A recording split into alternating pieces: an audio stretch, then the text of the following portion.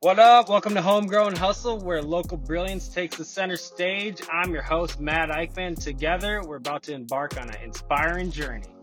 Our community thrives on the wisdom of insightful leaders that are right here in our backyard. And we're bringing their expertise to your ears.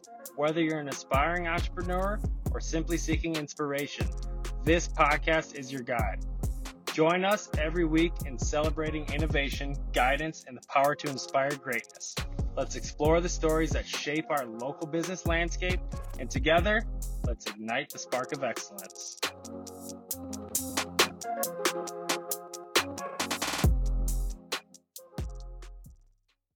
Jeff, thank you so much for coming out here today. You are a busy man and taking time out of your day to come out here to the Homegrown Hustle podcast and share a little bit of your experience with us. We're just super grateful to have you. Yeah, thank you for having me. It's the perfect way to spend the day after Thanksgiving and rest. Phone's not ringing off the hook, so it's perfect time. So things kind of slow down a little bit in the business world when holidays happen. People stretch those out and take that time with the family, which is always important. We got your son in the studio here with us, which is awesome. I'm glad he's going to get to hear from somebody else besides his dad how cool of a guy his dad is. So Jeff, you got a couple businesses running, you own quite a few properties, but your transition into being an entrepreneur and a business owner, it's happened pretty recently, even though your experience in your industry has been decades in the making. So tell me a little bit about that transition of going from working with one of the biggest property developers in the Twin Cities to eventually starting as a one-man show. Yeah, with Thanksgiving just being here, I'm just so thankful for everything that's happened, and you really kind of go back in all those memories of how you got to where you are. Like how could this happen to me? And I think it started back in 1990. I got out of the military. I was in the Army for a few years, and one of my girlfriends was a nanny for a guy named John Allen, and he worked for CB Commercial at the time. I had no idea what he did. He did something with warehouses, and I didn't have a car, and just a motorcycle. And he would tell me, take 694 to Shima Creek Parkway, we'll help these guys demo some walls. And I didn't know what any of that meant. I didn't even know where 694 was when I came home from the service. So I was a little lost. And quickly, I think he realized that I was a very, very hard worker. I come up from a blue-collar background. And I started out just doing anything I could to latch on to this guy's heels because I knew he was going somewhere. And I talk about it a lot in my own blogs and things like that. Access is important. And I seen him as not just, I didn't think I wanted to get into commercial real estate. I just looked at him like as another father figure in my life. And if he's doing it, it's probably going to work for me. In fact, once I graduated from college, I was his intern in the office. This was after years of working for him out in the field. I finally got to go in the office. I was going to take a job as a tile salesman. One of his friends owned a pretty big tile company. And then he said, where are you going? You can keep working here. And you can make a lot of money in commercial real estate. So by that point, I had already had a few years working in the field. And he would go out and plow snow with us. And we'd landscape our own buildings, change our own light bulbs, paint walls. There's so many great memories of how hard he would work alongside of us guys. And so then in 2009, I'd been with John almost 19 years and a number of months. And I got to think part of that was during college because I didn't get done in college in 4 years like the average person because I was working the whole way through. So I think it took me about 6 years, but I had worked in the field with John and then in the office. And that decision was based upon I just needed to figure out what I wanted to do for me and get out from under his wing. And my daughter was pretty young at the time, and I wanted to be able to spend more time with her. And Commercial Equities Group was born, 12/9/09. I had no idea what I was doing, so I took a couple motorcycle trips and thought about it. A lot of shops were calling me, finally a smaller niche shop, ERSI. Gary Nordness, I had just finished a deal with him, a pretty big deal with John Allen. And he said, where are you going? I'd love to talk to you. And I didn't think I wanted to go back to work for another small company. I did. His son, Jeff Nordness, I knew him very well. Gary passed away 1 year later, and then it was just Jeff and I. We became partners. I ran that for 10 years during COVID. And then in 2017, I started purchasing properties on my own with other partners. And it was really just time to take CG to the next level and just go out completely on my own and not be under the ERSI umbrella during COVID, which many people during COVID said, what are we going to do next? You know, they really thought about Everybody did, yeah. Where are they going? And my wife thought I was nuts. She thought I was nuts when I left John Allen back in 2009, but especially in 2020, with COVID going on and the complete unknown, I quit my job. I bought another building. I had to study for my broker's test. I had actually my broker's license. I had sales license. And I did this all within a matter of weeks in the summer of 2020. And so for me, the memories in year code would always be the best years of my life. And that year was like incredible for just a lot of things. And then I just soon realized once I took off and went and did it, like, I didn't have to convince my clients to please come with me or anything like that. They were like, yeah, let's go. And so just incredible clients, incredible people all around me in the sports system. And meeting you and people like you just continue to grow since then. So. Man, what a story. So you've been in real estate space since 1990, you said, right? Yeah, spring of 90. So I heard you say demo walls, landscape, remove snow. I didn't hear a lot of, I talked to this person and we made this deal and we leased this property, although I know it did happen, right? So how much of commercial property management and like that space is really all those other things that just come along with building? So when I worked with John, he had just left CB Commercial, and when he started his company, it's almost weekly I look back, like, how did we do it? Like, I didn't have to really reinvent the wheel a lot, but when we owned properties, John Allen owned properties, every time you could do something, be your own general contractor, be your own painting, make sure you're doing your own snow plowing, things like that. In fact, I actually hired management companies initially when I bought some properties because I didn't have that team assembled. We'll talk about that later, why I had to get that going. But there's so many ways in this business to become a better landlord for your tenants and also manage those properties in a way that you're actually taking care of the physical asset rather than spending money washing windows 6 times a year or something like that. That you actually take care of the physical and keep your tenants happy. So there's a balance there. You have to find that out. So how do you go about finding that out? Like, because you can't do everything at your building, right? Yeah, it's all got to fit within a budget. So it starts with the budget. I know we talk about knowing your numbers all the time.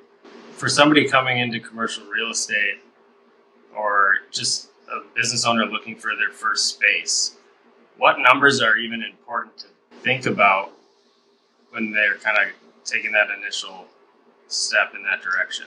Well, I think number one, talking to a broker is always going to be important. I was working on a deal yesterday that we're trying to unravel somebody did years ago, and they like overspent. Like when you design a commercial space, it's not your home on Lake Minnetonka or wherever your home may be. It's not this personal thing. It has to work for your business. If you're building or buying if you're building or leasing a space, you have to think about what you're doing for the improvements and will those improvements be able to be used for the next person? You specifically build it up for you and what you need. Number one, if you're leasing, the landlord's not going to like that because he kind of wants a generic space that for the next person you can just put in carpet and paint and move on and get another tenant.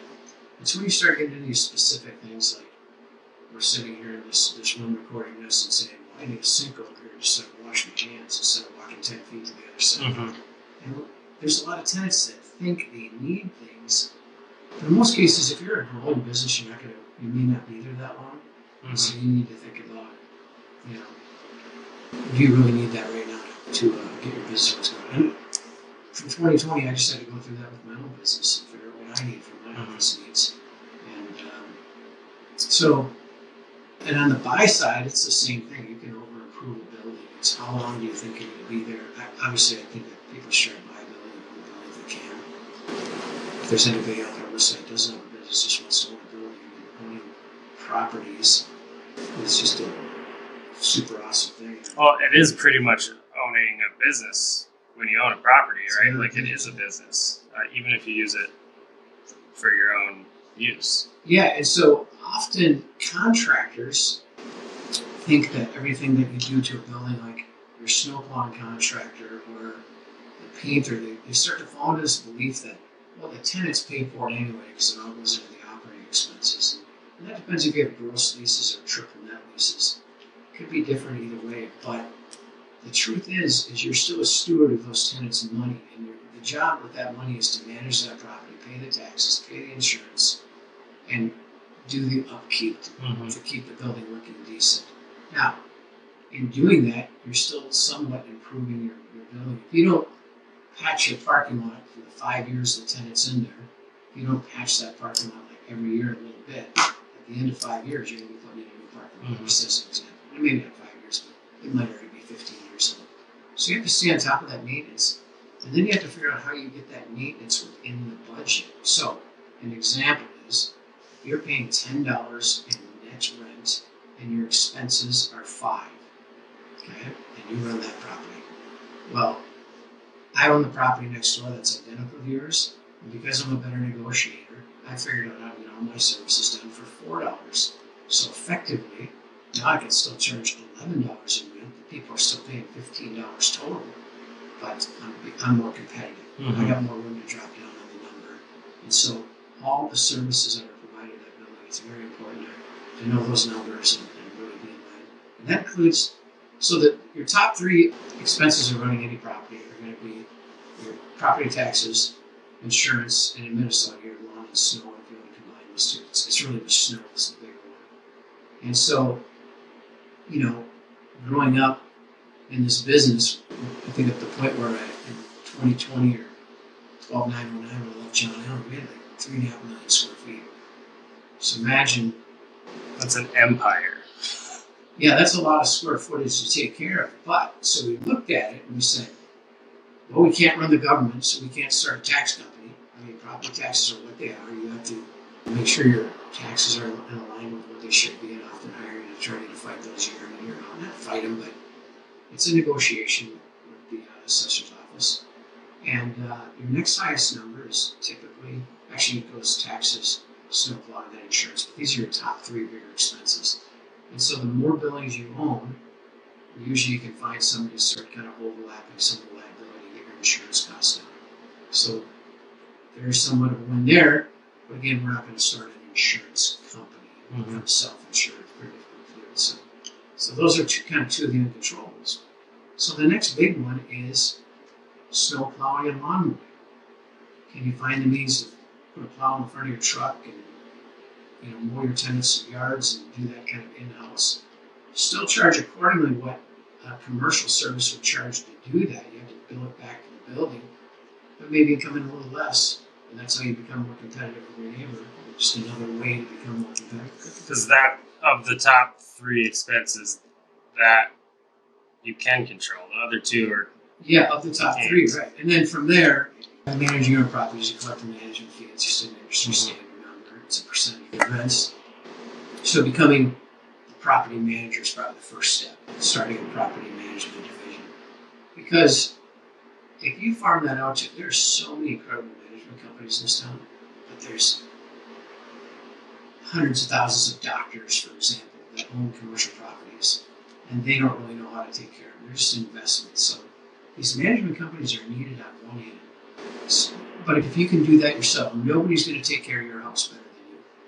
And that's just the best way to put it. And then I think we're forgetting probably one of the biggest, there's so many legs of the stool in this business. I mean, I'm a commercial real estate broker. And as you know, I've talked to so many people that want to buy a building, and I'm like, why would you not want to learn about leasing if you're going to own a commercial property, right? Have some understanding of it. Become an agent or a broker so that you can lease those properties as you accumulate properties. So those fees really do start to add up. If I can lease my spaces out by myself without having outside brokers, it's just more money in the bank. We love outside brokers. We need outside brokers. We love to work with them. Sometimes they bring the best tenants forward. But all the numbers have to work with that when you're buying a building. But if you can do it without, it's just another bonus. So there's just so many avenues to create some income streams. So, how is it a common practice for people that manage multiple buildings or own multiple buildings to also have snow or lawn care division or a business that they run kind of alongside that? So I don't think a lot of people manage their properties. They're more mom and pop owners, and they do gross deals and they just kind of do that stuff. I don't think that most people have the insight maybe that I was able to gain in all my years in this.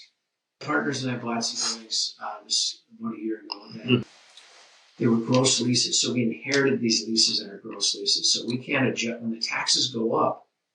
Our income actually kind of goes down because there's not big enough increases in the leases to keep up with taxes these days. The properties are starting to work really well. We made the decision of buying a trailer full of lawn equipment and having one of our guys just start mowing those properties. In fact, some days we go out and mow those properties, and people say, "You go mow those properties?" Hey, Johnny, I was painting buildings and snow plowing with us all the time. I'm not against work. Yeah. There's always better use of my time. But I think that to answer your question, if people don't buy that stuff, you have to be prepared that if you're a contractor, if you have one small building, you hire a Billy on the corner to plow your lot and his truck breaks down. The tenants don't care about Billy's truck breaking down. Yeah, so you still got to take care of it. You got to have some equipment at some point to kind of pinch it or have a backup plan at the very least. So it's good to have. It makes the self-managing more interesting as well because you know what's getting done. It's not, you can't say to your tenants, well, the management company screwed up. You are the management company. So you screwed up. And the communication's a lot better. So when somebody, they want to buy a building and use that to start to build some assets that are kicking off some money, like at what point does it make sense for somebody to actually use a management company? So, like you're a businessman. I mean, many people have. If you're the actual business owner and you're in a building and you're buying real estate, you're running your own business out, it might snow 3 feet tomorrow. You may not care. You know your business and when you're going to need to get at certain pieces of equipment. So you can self-manage your own property if you're a small business and you're in the entire building or a majority of the space in the building, right? Maybe sublease is half of it or a third of it to another tenant. And you know that person and what their needs are. But when you start getting into the investment deals, you have larger properties and multi-tenant tenants, and you're trying to run your company and try to manage that at the same time, it becomes very challenging. I mean, tenants are like a puppet show, I like to say. There's my whole career, the most challenging tenants are always my favorite. Like I always wanted to figure out what makes them click and how to make them happy. And although it becomes frustrating sometimes, it's really kind of fun to do. But if you're these doctors that I'm talking about and you own investments, it's not likely that you're going to try to manage those on your own.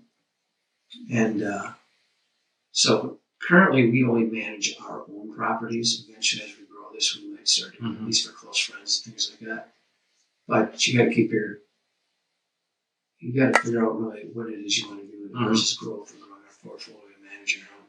Building a management company is something, though, that's a business you can build and sell that business at some point. So everything we're doing to build the management company, we're trying to be so careful to do it and do it correctly so that somebody can take that over at any time period. So the management company is part of a business that is really your investment side of commercial real estate. Right. The backbone is Commercial Equities Group, the brokerage company. I tell people this. I explain this to my team all the time. We don't have the brokerage company as we go out and I partner with the people on my team on some of these properties as well. If we don't have the brokerage company and we're going out and buying an empty building, 100,000 square foot empty building, let's just say you and I, we didn't know anything about brokerage. We bought about 100,000 square foot empty building. We're going to pick up the phone. We're going to call one of the big shops in town and be like, hey, we bought a building. Can you lease it? Like you have no control. So to continue to grow, the brokerage is really the key to that because we have all the marketing and all the systems in play to be able to, and the brokers on the team to be able to fill these spaces and also help other clients and do other things. But it really allows you to grow a little bit faster because you're motivated to find the deals a little bit differently. And usually before we buy them, we have a couple of tenants lined up before we close. So it's you need all the pieces. Yeah, all the pieces. I mean, we're starting to get them together too. Mm-hmm. So let's talk about your team a little bit, because you've kind of exploded since 2020 when you really went solo, right? Yeah, my intentions, I had started buying some properties. A very good friend of mine, Rafik Moore, and he's the one who, I had lunch with him, and he said, instead of sitting down and asking how many kids I have or where I came from, he's like, when are we going to buy a building? And I thought he was crazy. I said, I work for John Allen. I'm not John Allen. You got the wrong guy. And I think like 1 week later, we had a building under contract. So my intentions when I first left in 2020 to get my broker's license was simply that I didn't want to have to answer to anybody else at that time. And when I go back to 2020 and I think of the 5 people that immediately were supporting my decision to jump, and this was really the big jump. I think it was bigger than, well, 09 would have been probably the biggest jump, but it worked out. So I guess the biggest recent jump is, I don't know, 09. I didn't really get lucky. I remember going out in 09, I didn't really have a plan. I didn't own any buildings, and I had to start cold. Because with John Allen, I was working on our internal portfolio to lease. Whereas when I went to ERSI, I had to go out and start finding clients where people on my team have to do that now. So I'm very aware of how that feels to have no pipeline and start going. Just build relationships. Yeah. But in 2020, I had a lot of relationships, still have just incredible relationships with people. So as scary as it wasn't the same, but I was determined that I was no longer going to rely on anybody. I mean, for licensing and things like that. In fact, the guy that probably would have held my license passed away 3 months ago. And I would have been as busy as I am, like, oh my gosh, I'm going to study for my broker's test. So I was glad I did it. And I did it in like 8 days. So it was pretty crazy. But anyway, I called Fiverr and said, all right, got a hold of Really? I'm sitting it's COVID. I'm with Levi, my wife. And by the way, my wife is a commercial estate appraiser and does really well in her own right, which also made it a little bit easier. The financial. Each time I did this, I really believe in delayed gratitude and live very simple. I had a lot of fun, but I don't still live in the same house I bought 26 or 7 years ago. But I called Fiverr, and I was really pretty upset, to be honest with you, because I just paid for the brokerage course. And it was not $5. It was like $39. I paid for it. And they came out and somehow they put this blue M in the word commercial. And the guy told me it was supposed to be a building. And I'm like, this is fantastic. And even though I wasn't so sure, but I really didn't care. I just needed to get going. And when you start going, that means the good news is when I was at ERSI, they weren't on the World Wide Web or Facebook or anything back in 2009. This stuff wasn't as prominent. So immediately I knew before I launched and told my clients that I was going on my own. If they were to Google me or look me up on Facebook, I had to be there. So that's why I knew I needed like a logo. And so I got that going. And then one of my dear friends, Anne Marie, she was in graphics and graphic arts. And she worked at the Minneapolis Fair School System for a very long time, and just very techy and into a lot of that stuff, and I'm just not. So I called her and I said, I need some help. Can you just make me a web page that you land on? It says Commercial Equity Group and my phone number. That's all I wanted. And then my family and I were scheduled to go on a vacation. It's a vacation that I don't work when I go there. I go kind of off grid on purpose. And I went to the lodge to check in because she had started the web page, and I think the web page looked the same way it looks today. Back in 2020. It was pretty, I was just blown away, like, holy cow, it looks like I really am somebody. So it was Anne-Marie and I, and the deals just started taking off. I mean, the response with my clients and everybody was just really incredible.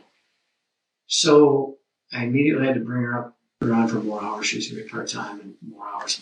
And then I started thinking about really growing the company at about that point. Like, I think I could do more with this.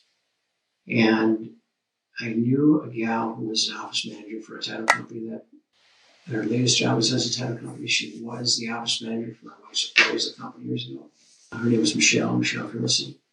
And she's just super smart. And she really started to get me organized and get systems in place and things like that. And then my daughter Haley came to work with us for a little while. And then one of her friends, Mitch, helped us for a while. But we're really just putting the pieces together. And I'd say it wasn't until this last year. Oh, and then, so in 2020, when I went on my own, I started with our B&I group, which is where Matt and I met. So pretty incredible there. I ended up meeting a coach, Todd Rooker, and that has been probably one of the, I've had a lot of incredible mentors in my life, and they've just been lucky. And it's all about access. And I wasn't so sure about him at first, and then the first time I sat and talked to him, I was like, this is what I need. It's pretty expensive. Learn as well, Matt. And I think it's having somebody else believe in you. It's almost just a genius, but he's also like a father, and that he believes in you. You need to hear that when you're trying to be when you're going on your own. And I remember the first time I met with him, I had said, I'm just going to do this on my own. And then I'd have Anne-Marie kind of doing the marketing. And I wasn't going to hire anybody. I was making really, really good money just being a broker. Mm-hmm. And it's crazy how that was like really late 2020, maybe early 21. And he was like, why wouldn't you teach other people this business? Like, you've got all these great mentors that have taught you. Like, why wouldn't you want to show other people and grow this company? And I thought, there's no way. And I think we have 9, 10, or 11 people now. I think we're adding somebody next week. It just continues to grow. And then along came the management company at some point, and the goal of trying to pick up 3 buildings every single year, which we just easily accomplishing that. So what are those, like, what were the biggest hurdles you faced? I mean, it's only been 3 years, really. It's like it well, all. I think it really started in 09, because I learned a lot working with ERSI. I learned that basically they're a name. Jeff, my partner, was incredible, still a great friend, and had tremendous insight on the outside brokerage. Because I used to think when I worked with John, like, I'm missing out on the boat. I'm missing these meetings at Colliers and CB. They're having meetings and teaching people all this stuff. Until I finally got out on my own and I realized I know way more than all these guys. I mean, I'm not just a broker. I built all these buildings from the ground up. I know the management inside out. I know how to do the pro formas. I know how to do the budgets. Now, some of the stuff I haven't done in a long time, but I've done it. And it's just like getting back on the bike when you have to do it. And so when my team's out working and I show up with a shovel or a front end loader, they love it. They're like, who is this guy? Like, what doesn't he do? And, it's probably not the best use of my time, but I secretly want to be the maintenance guy. I secretly want to be the maintenance guy. We're back to what I said. Just on the other side of it. But, so, I forgot what we were talking about. We just kind of, what were the hurdles that you had? Yeah, the biggest hurdle is probably the Department of Commerce getting that brokerage license. That wasn't that hard. But, that was a test. I think, I'm trying to think of the guy. There's this incredible video out there about, it's called Jump. And, I'm the one guy, so I love the word Jump. I can't think of the guy that does it, but it's just having the courage to say, I'm not going to go get a paycheck every week and hope for a raise every single year.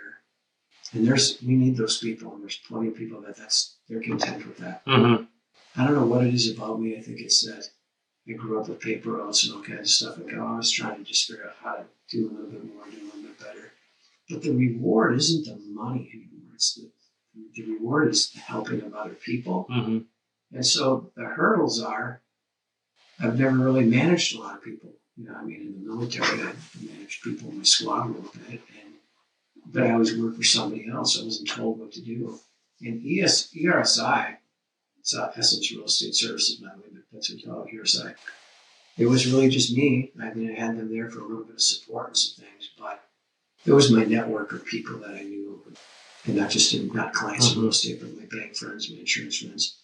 And a lot of those people work for a company for a check too. So even today, when I'm talking to somebody across the table like yourself, to talk to somebody that actually owns their own business and does it day in, day out, the insight that we can share back and forth is just, it's a lot different than your neighbor that sells insurance and makes $500,000 a year selling insurance for a big company, right? It's just a total different thing.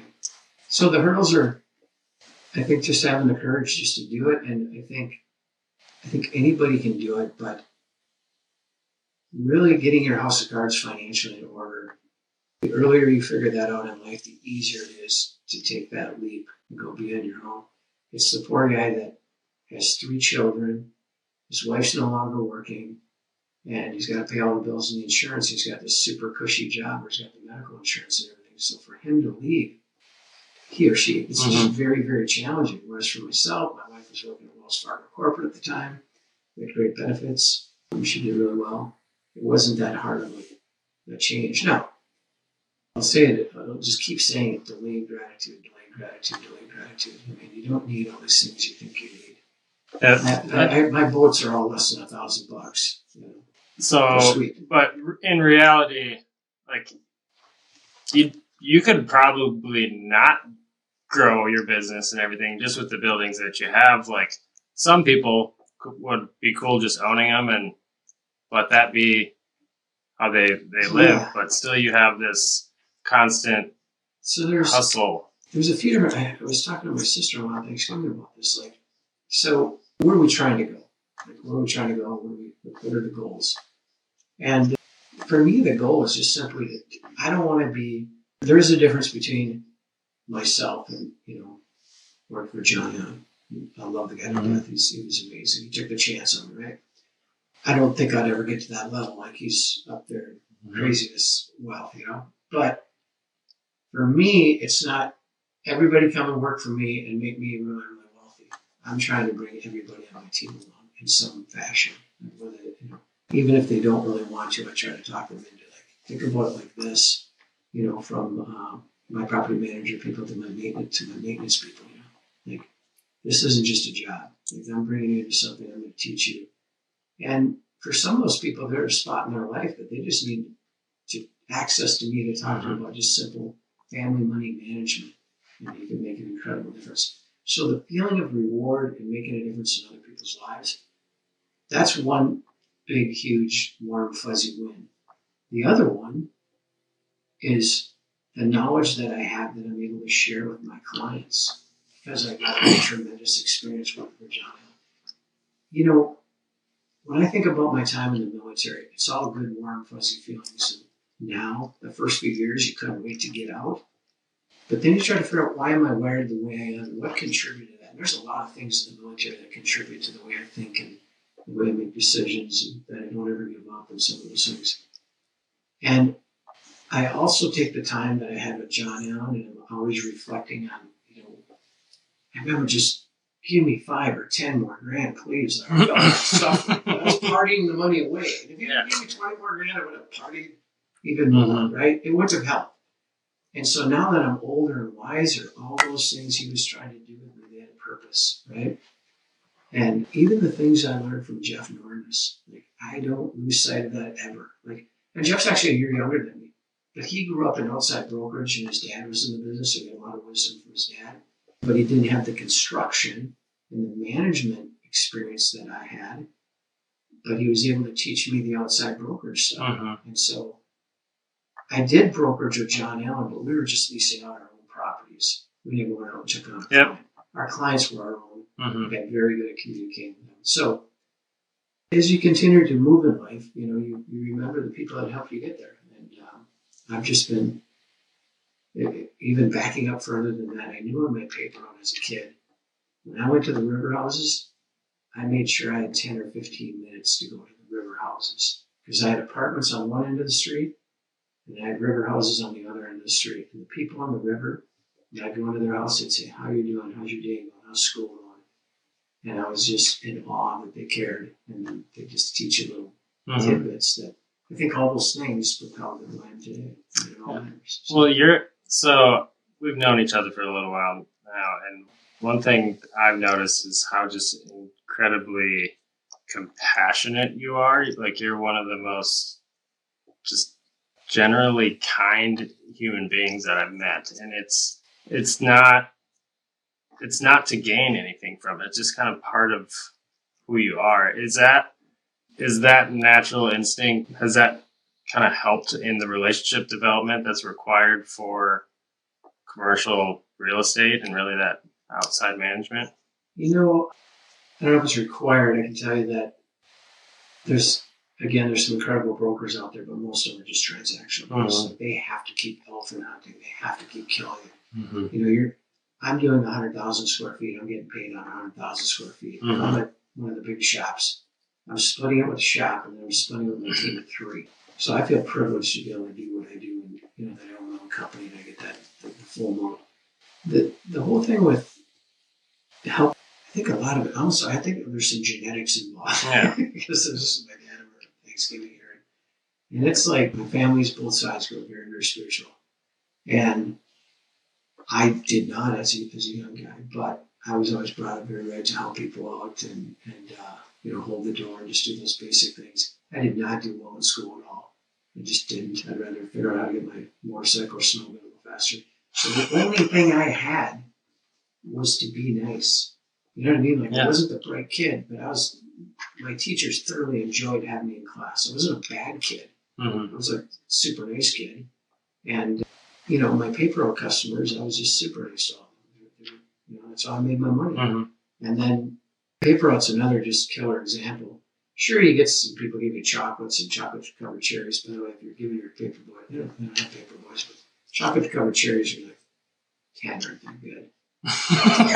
You want the money. Give me a new bike. But I quickly realized doing my paper route that I made X amount of cents per paper I delivered. By the way, back then you had to go collect the money. So you collected a whole bunch of money, and the Star Tribune sent you a big, huge bill every month. And you hopefully didn't spend all that on BMX bike parts. But then I quickly realized that you had a promotion out that if you sold 10 subscriptions, you get a free pair of Cape tennis shoes. Back in the 80s, those were cool. So I just wanted the tennis shoes, right? But then I quickly realized that selling newspapers made more money. I could go out on a Thursday night, and I had paper routes Monday through Sunday, the entire week. And I could go sell papers on Thursday nights and make more money selling papers than I did the whole week doing my paper route. So that's kind of where I got some of my sales training, and very, very young. 7th, 8th grade, pounding on apartment doors, people threatening to. Give us your pitch. What was your pitch?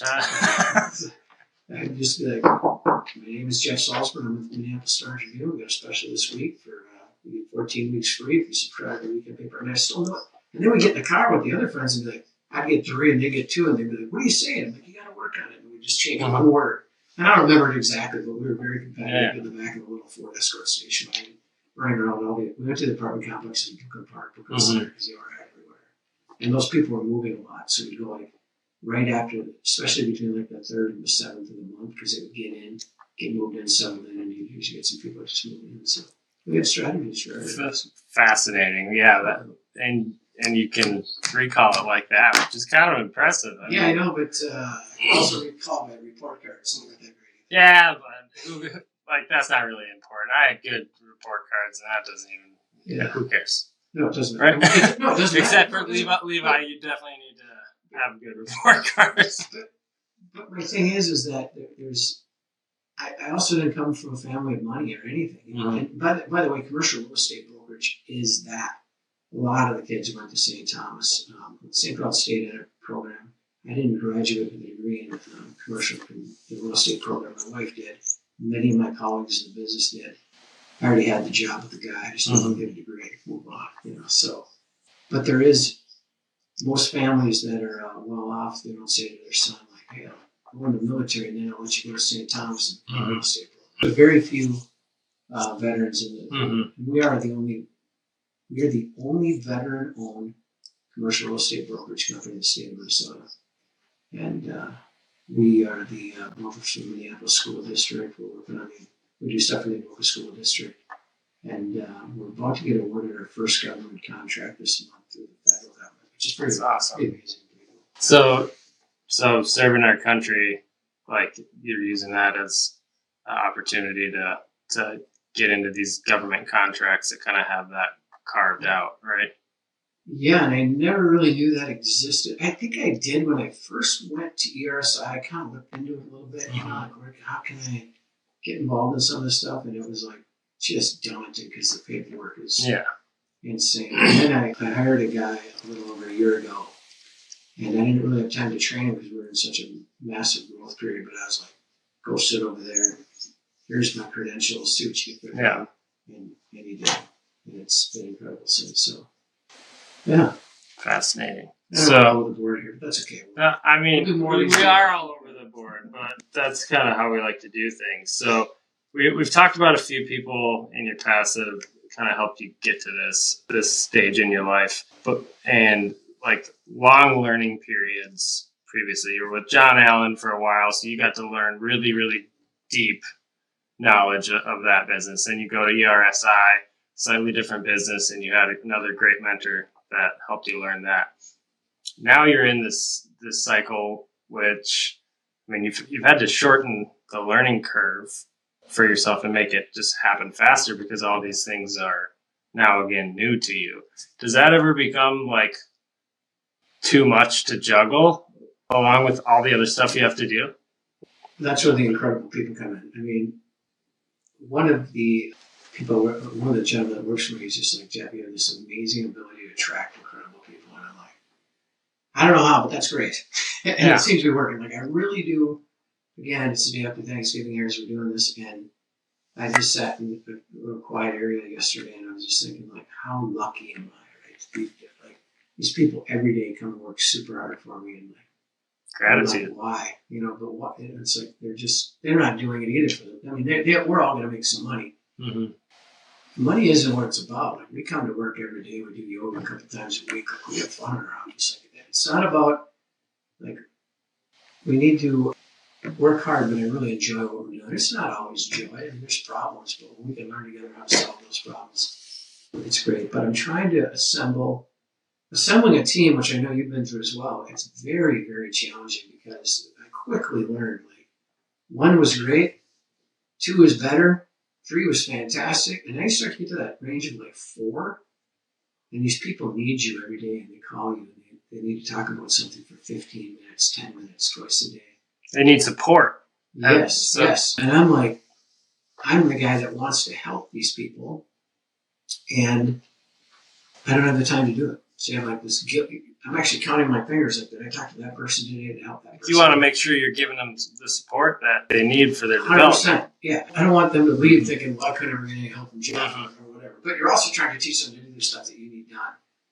And that's where having Todd as a coach and, having friends like you that are in businesses that we talk about things like this. But really, when you have 4 people working for you, it's not like, and I'm not picking on the landscaper guys, but if I'm a landscaping guy and I'm running a team of 5 and I am one of the 5, so today we're going to do this irrigation system. We're together talking all day. This is like, I'm sitting in an office trying to figure out, I'm the visionary. I'm trying to figure out how to make this thing grow. How do we find more opportunities to buy? We're starting a management company, the bank accounts.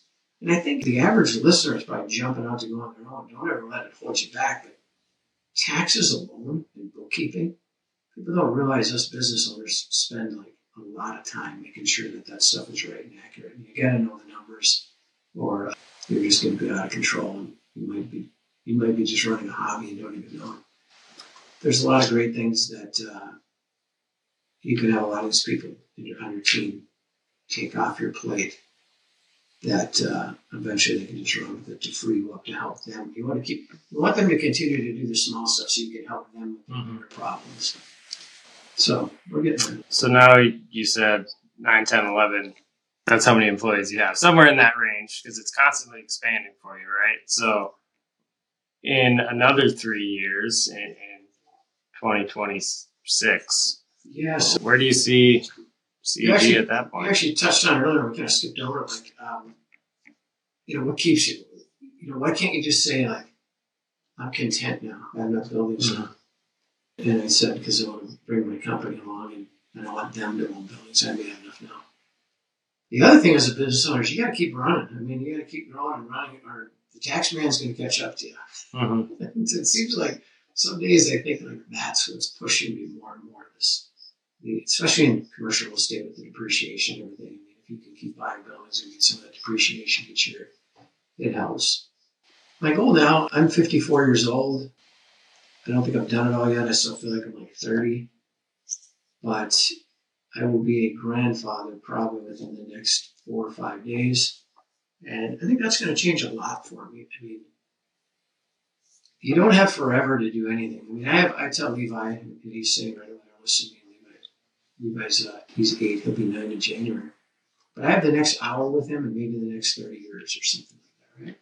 And so we don't know when that's going to end. The cool part about what I'm doing is I don't have to stop. There's no retirement program.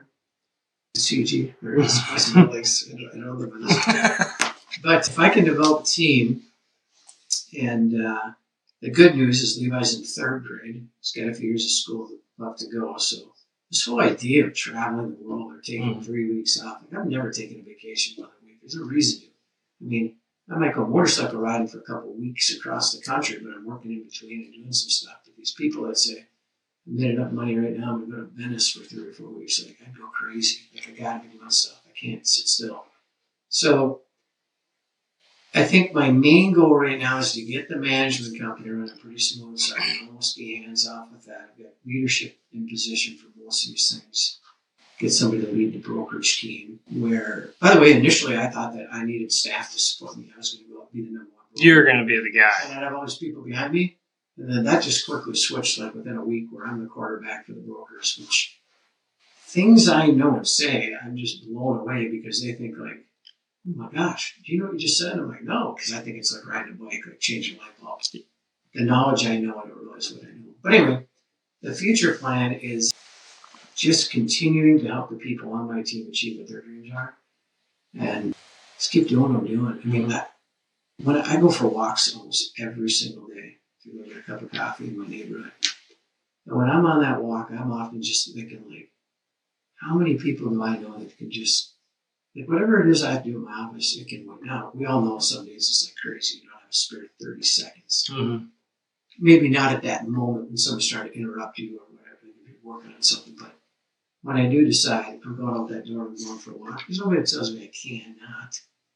And when I go on those walks, I'm always thinking how grateful I am for my clients, the people that are helping me, what I've learned. This tremendous opportunity to like, you know, I was just a little grubby kid in junior high that thought I was going to fix motorcycle engines or build something the rest of my life. My grandfather was building lawn furniture and working with wood is a lot of my family. But I'm building things. I've built a lot of buildings in my life, and now I'm building businesses. And I'm just super lucky to be in that position. So, to your point of building things, one thing that's always fascinated me about you is your ability to build relationships. Like, you kind of sort of know, like, everybody. Like you, and at a high level in business, too, right? When you're working in commercial real estate, either on the brokerage or the property management side, like you have to know people in order for your business to run, right? So that's the big differentiator between commercial and residential. I'm not, like I love my residential friends. In commercial, on a day-to-day basis, you're dealing with lawyers, bankers, and business owners. There's not a lot of emotion involved. So when it seems like I know all these people that are super important to many of my friends and other businesses, there's a couple different reasons for that. Number one, when I was working for John Allen for 20 years, I mean, what a gift to be able to be connected to the people that he knew. And some of them are still tremendous, including John, mentors in my life right now. I have access to them. And I think access is probably the number one thing. You know, I got a phone call from a guy the other day. I may have told you about him. This guy's name was Joey. Joey, for listening. He just called me up and he had heard one of my blogs on another platform. He dug into heard one of my podcasts. He found me online and dug into my website and started reading my blogs. And he just called me up and said he's got to be. This guy's driving truck and has a dream to get out of being a truck driver. I sat down with him for like 3 or 4 hours. And I'm like, here's what you need. Here's what I can help you do. And just, if he keeps coming back and wanting to help, that's my reward. So I think that you create connections, whether it's, like I got connections from the poorest of the poor, especially because I have a lot of military friends that just really don't have a lot. But from there all the way up to the presidents of the biggest banks and the law firms in town, I probably don't need all the floor ones, but I treat everybody the same across the board. I don't incredibly authentic. You can jump out of your super fancy car and I'm not going to think of anything differently of you than I'd prefer it if you pulled up in a a 2006 Prius because that's the car I have right now. That's funny. So you've mentioned access a few times. Access to people, access to knowledge, information, all that, right? So for those that don't think they have access, like what would you recommend as? Listen, when Joey left me a voicemail, he's just the most recent. He just reached out. These things just happen. Yeah. He reached out and just said, I just got to meet you, man. And like, what are you saying? No to that? Why did you put that? Like, when I did that content, including this stuff doesn't go away. I'm still listening to Jim Rohn weekly, right? As you probably are. He's dead, right? So I remember when I did the last podcast, or one of the podcasts I had done, that this particular person, a few people found it.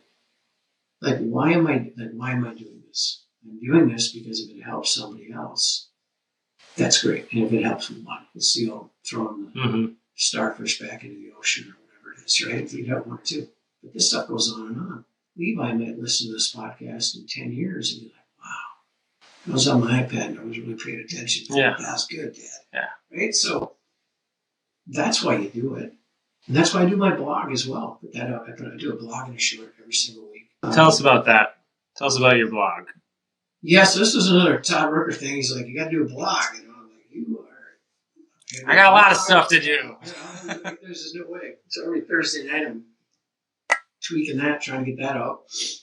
And I keep it super simple. Keep it really simple so it works for all audiences. You can't get too technical. I sign up for other people's blogs and it's nauseating. It's being back in high school and reading my papers. Like, I don't want to do that.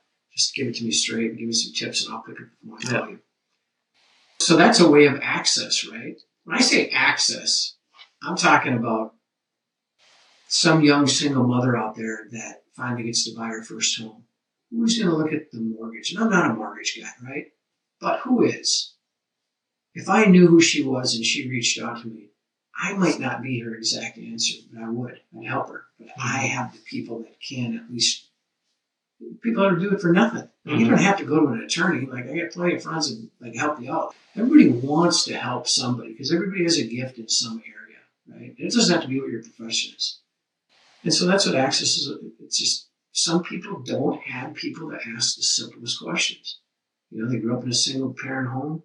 The mom doesn't know. She just worked hard at the factory or wherever. And part of that growing up with not much for me, like I realize that.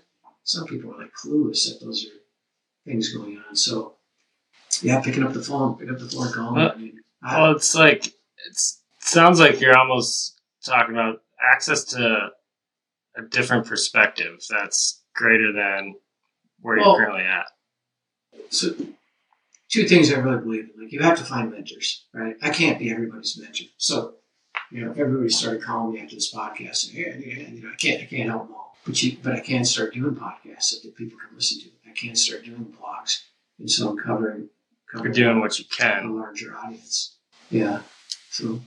So maybe you want to come on this podcast in the future and you come back and we talk a little bit more about some of these things. Because we talk all the time, Jeff, and the commercial real estate obviously is incredibly exciting for me and a lot of business owners out there because, that's where a lot of wealth lies.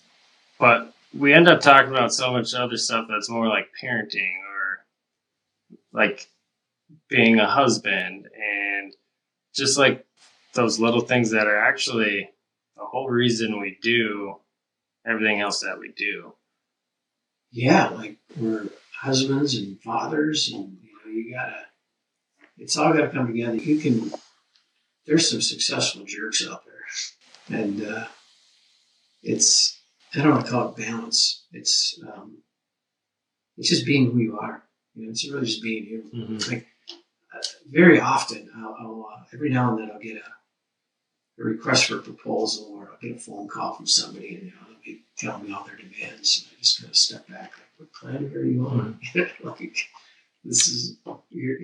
They forget the human component to business. That or they're so ingrained in their government job or their whatever job it is they have, and they think like they have some title that I'm going to pay soup. I should be just lucky to be talking to them.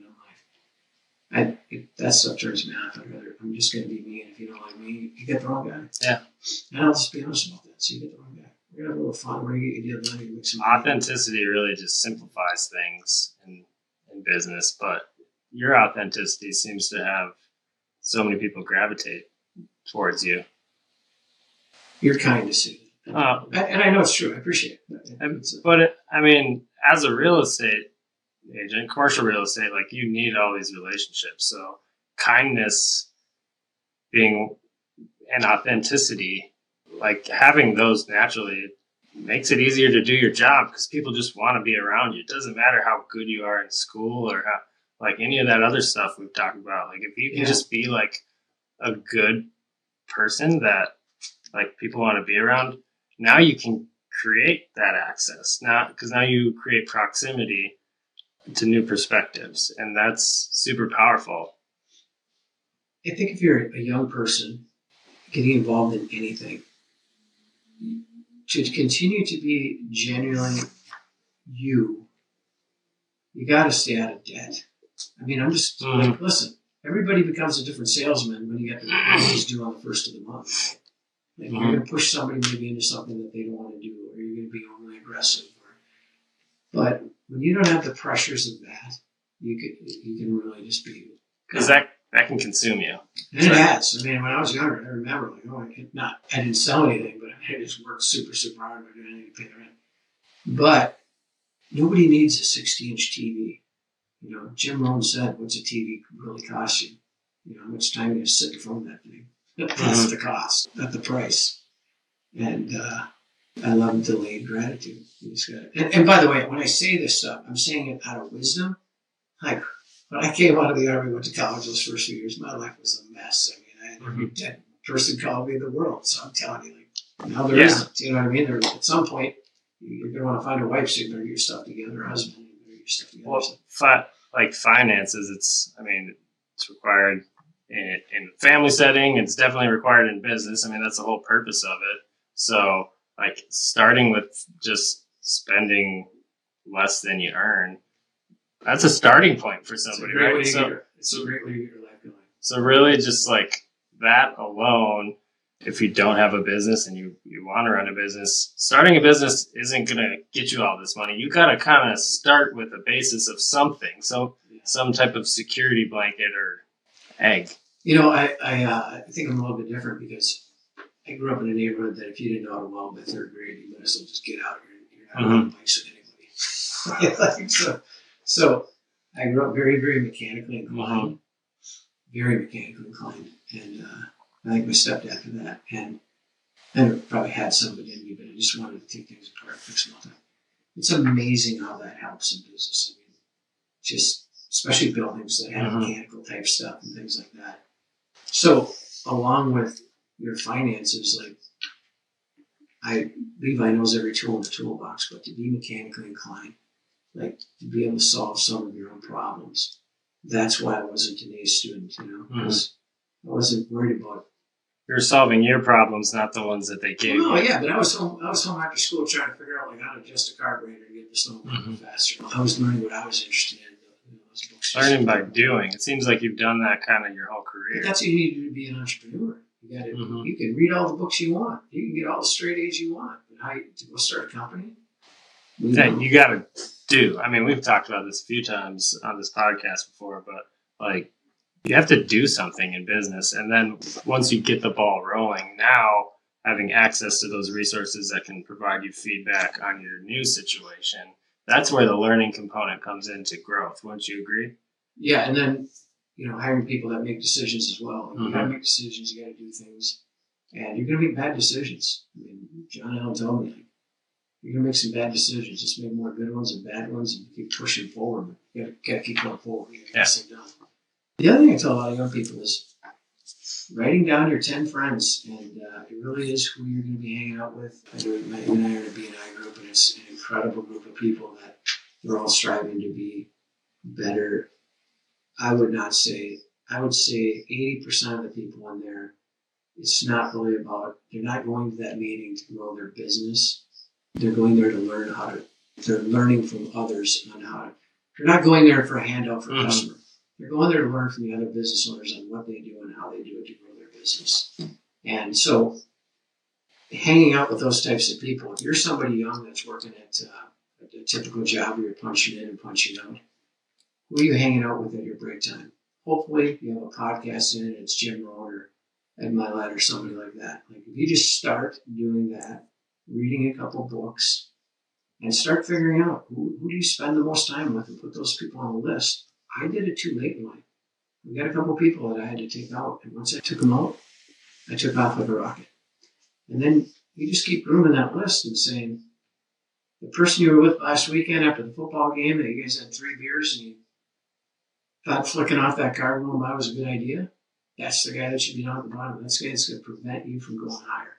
And so you just keep that list going and keep improving the people you're spending the most time with. And your life and your goals and the ability for you to start a business someday is going to increase just from simple things like that. Just and you got YouTube. Yeah. You got well, I mean, technology has made it so much easier to have access to new information, right? But information like we're talking about, these leaders that, and I'm not talking about them. Like I'm not talking like Jim Rohn is a motivational speaker. You can listen to all that hoorah rah, Tony Robbins all you want. Tony Robbins is absolutely amazing. You can listen to that all you want, but like we said, if you don't do it, you're wasting your time. That's implementing it and going out and executing something. On one of my walks the other day, I listened to a podcast about forgiveness because I had something big going on in my life. I was forgiving a friend, and after I forgave him, I listened to the podcast. Like I knew I was going to do it, and then I listened to the podcast. So I do things that are timely with what might be going on in my mind, and something like forgiveness, forgiving somebody for something, you don't realize the amount of weight that takes off your shoulders. How it's holding you down when you're in the office working on your deal. Or what you're doing. You got something else gnawing at you. It's taking up that space, and that instead of thinking about a deal or your son or your wife, you're thinking about somebody that ticked you off, and that's not it's not worth being. It doesn't deserve that space, right? You know? But I think the average person, if you're this person working this job where you don't like and you don't know how to get out, like there are YouTube videos out there that will inspire you to move on and start teaching you how to move on. Like we didn't have that. We had books. The books have always been around. But if you're driving a truck right now, or you're doing something where you can have an iPod in your ear as you're doing it, and maybe you're super happy doing it. Like there's people that are very, very content, and I'm not taking away from those people, right? I'm talking about the person that I was 20 or 30 years ago, just totally, my gosh, what am I doing? Like this is not working. It's like how do I improve? And you just need encouragement. You need somebody to say, I'm proud of you. You need somebody to say you're doing an incredible job. Employees need that. And so, and by the way, everybody on my team is a business owner. They're not like employees, like they all own properties with me and have things. So it's like they need you're constantly pulling more out of them. So is CDG currently hiring brokers? Anything? Any openings? Yeah, I think we have somebody coming on next week. We're looking for brokers and property managers with some experience or somebody that has the ability to want to learn to be a property manager. Good people are all over looking for jobs, but they don't know really where to look. You know, there's so many. I talked to somebody this weekend that actually it's somebody we're thinking about hiring. And she lives in St. Cloud. So she just had experience driving forklifts and all these factory-type jobs that are up in St. Cloud because nobody's given her opportunity to show her. You might be an incredible property manager. Have you ever thought about it? Dealing with a lot of money and budgets and stuff like that. Like it's never even dawned on them because of the environment they're in and the people that they associate with. That list of 10. So I mean, it's so powerful, and I mean, if you don't have 10 rock stars that are all business owners, then a podcast or a YouTube video or a book, like that can be new insight that now as you're acting in that way or learning, now you have other people gravitate towards you because they see what you're doing. But it's hard to have that type of foresight. But let me think. I like the list of 10. We could do a whole podcast on this, right? It's like, you remember when that girl dumped you, back when you were younger, you thought it was the end of the world, and you be at the parties with your friends, you'd be quiet, you just wanted to cry in the corner, like you wanted everybody to have pity on you. And eventually you found somebody else because I know you're married to kids. But if you don't, every person on that list, as you drop that person at the bottom that's causing problems in your life, you're opening the door and you're growing and you're reading books and you're listening to those podcasts. You're becoming better. And so now you're learning to associate with people that are a little bit better than you. You always want to be reaching for somebody like Joey called me. Yeah. There's a lot of room in between there, right? Yeah. So I'm not trying to put myself in. I'm learning just as much from Joey as Joey. It's a gift to both of us. But my point is, where he wants to go, there's a lot of changing in that list. And so time is one thing you just can't replace. If somebody calls you this weekend and the last time you hung up with that guy was like a total train wreck, you got to be like, do I really want to go do that? Or could I do something else and get that guy off the list? He's already off the list. Like you've already decided. Now go hang out with your friends that push you through. It's crazy, but you think about spending your time like you think about spending money. I mean, that's kind of how you've talked about it. And and those friendships almost are like the different buildings you look at potentially investing into.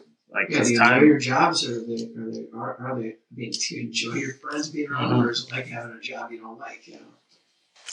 But that alone, like some people don't even think about it. They're just around the same people forever and just like let life happen to them. You could still love them all too. The people that, like I said, there's two that I pretty much got off my list probably 10 years ago. I love them deeply. I care about them a lot. It's just can't hang out anymore. Yeah, love them from a distance. I mean, sometimes that's the best for everybody. And like hard decisions, just sometimes doing it creates that movement in a direction that now something totally changes, a different opportunity, opens its doors that would have never been there. But that fear of losing somebody or leaving somebody, whatever that is, like, it's not like a bad employee that you get quickly, like that contaminates the team. When you're dealing with a friend, you just slowly don't respond to their text that quickly. You know what I mean? We don't have to get into your strategy on all I'm this. just saying, it's easy to start fading away and become busy. Like, there's people that my life has radically changed in the last 10, 15. Well, been married 17 years, probably radically changed since that settles down pretty quickly. But there's people that I haven't seen in 10 years, and then they come around and they're like, "What?" Yeah.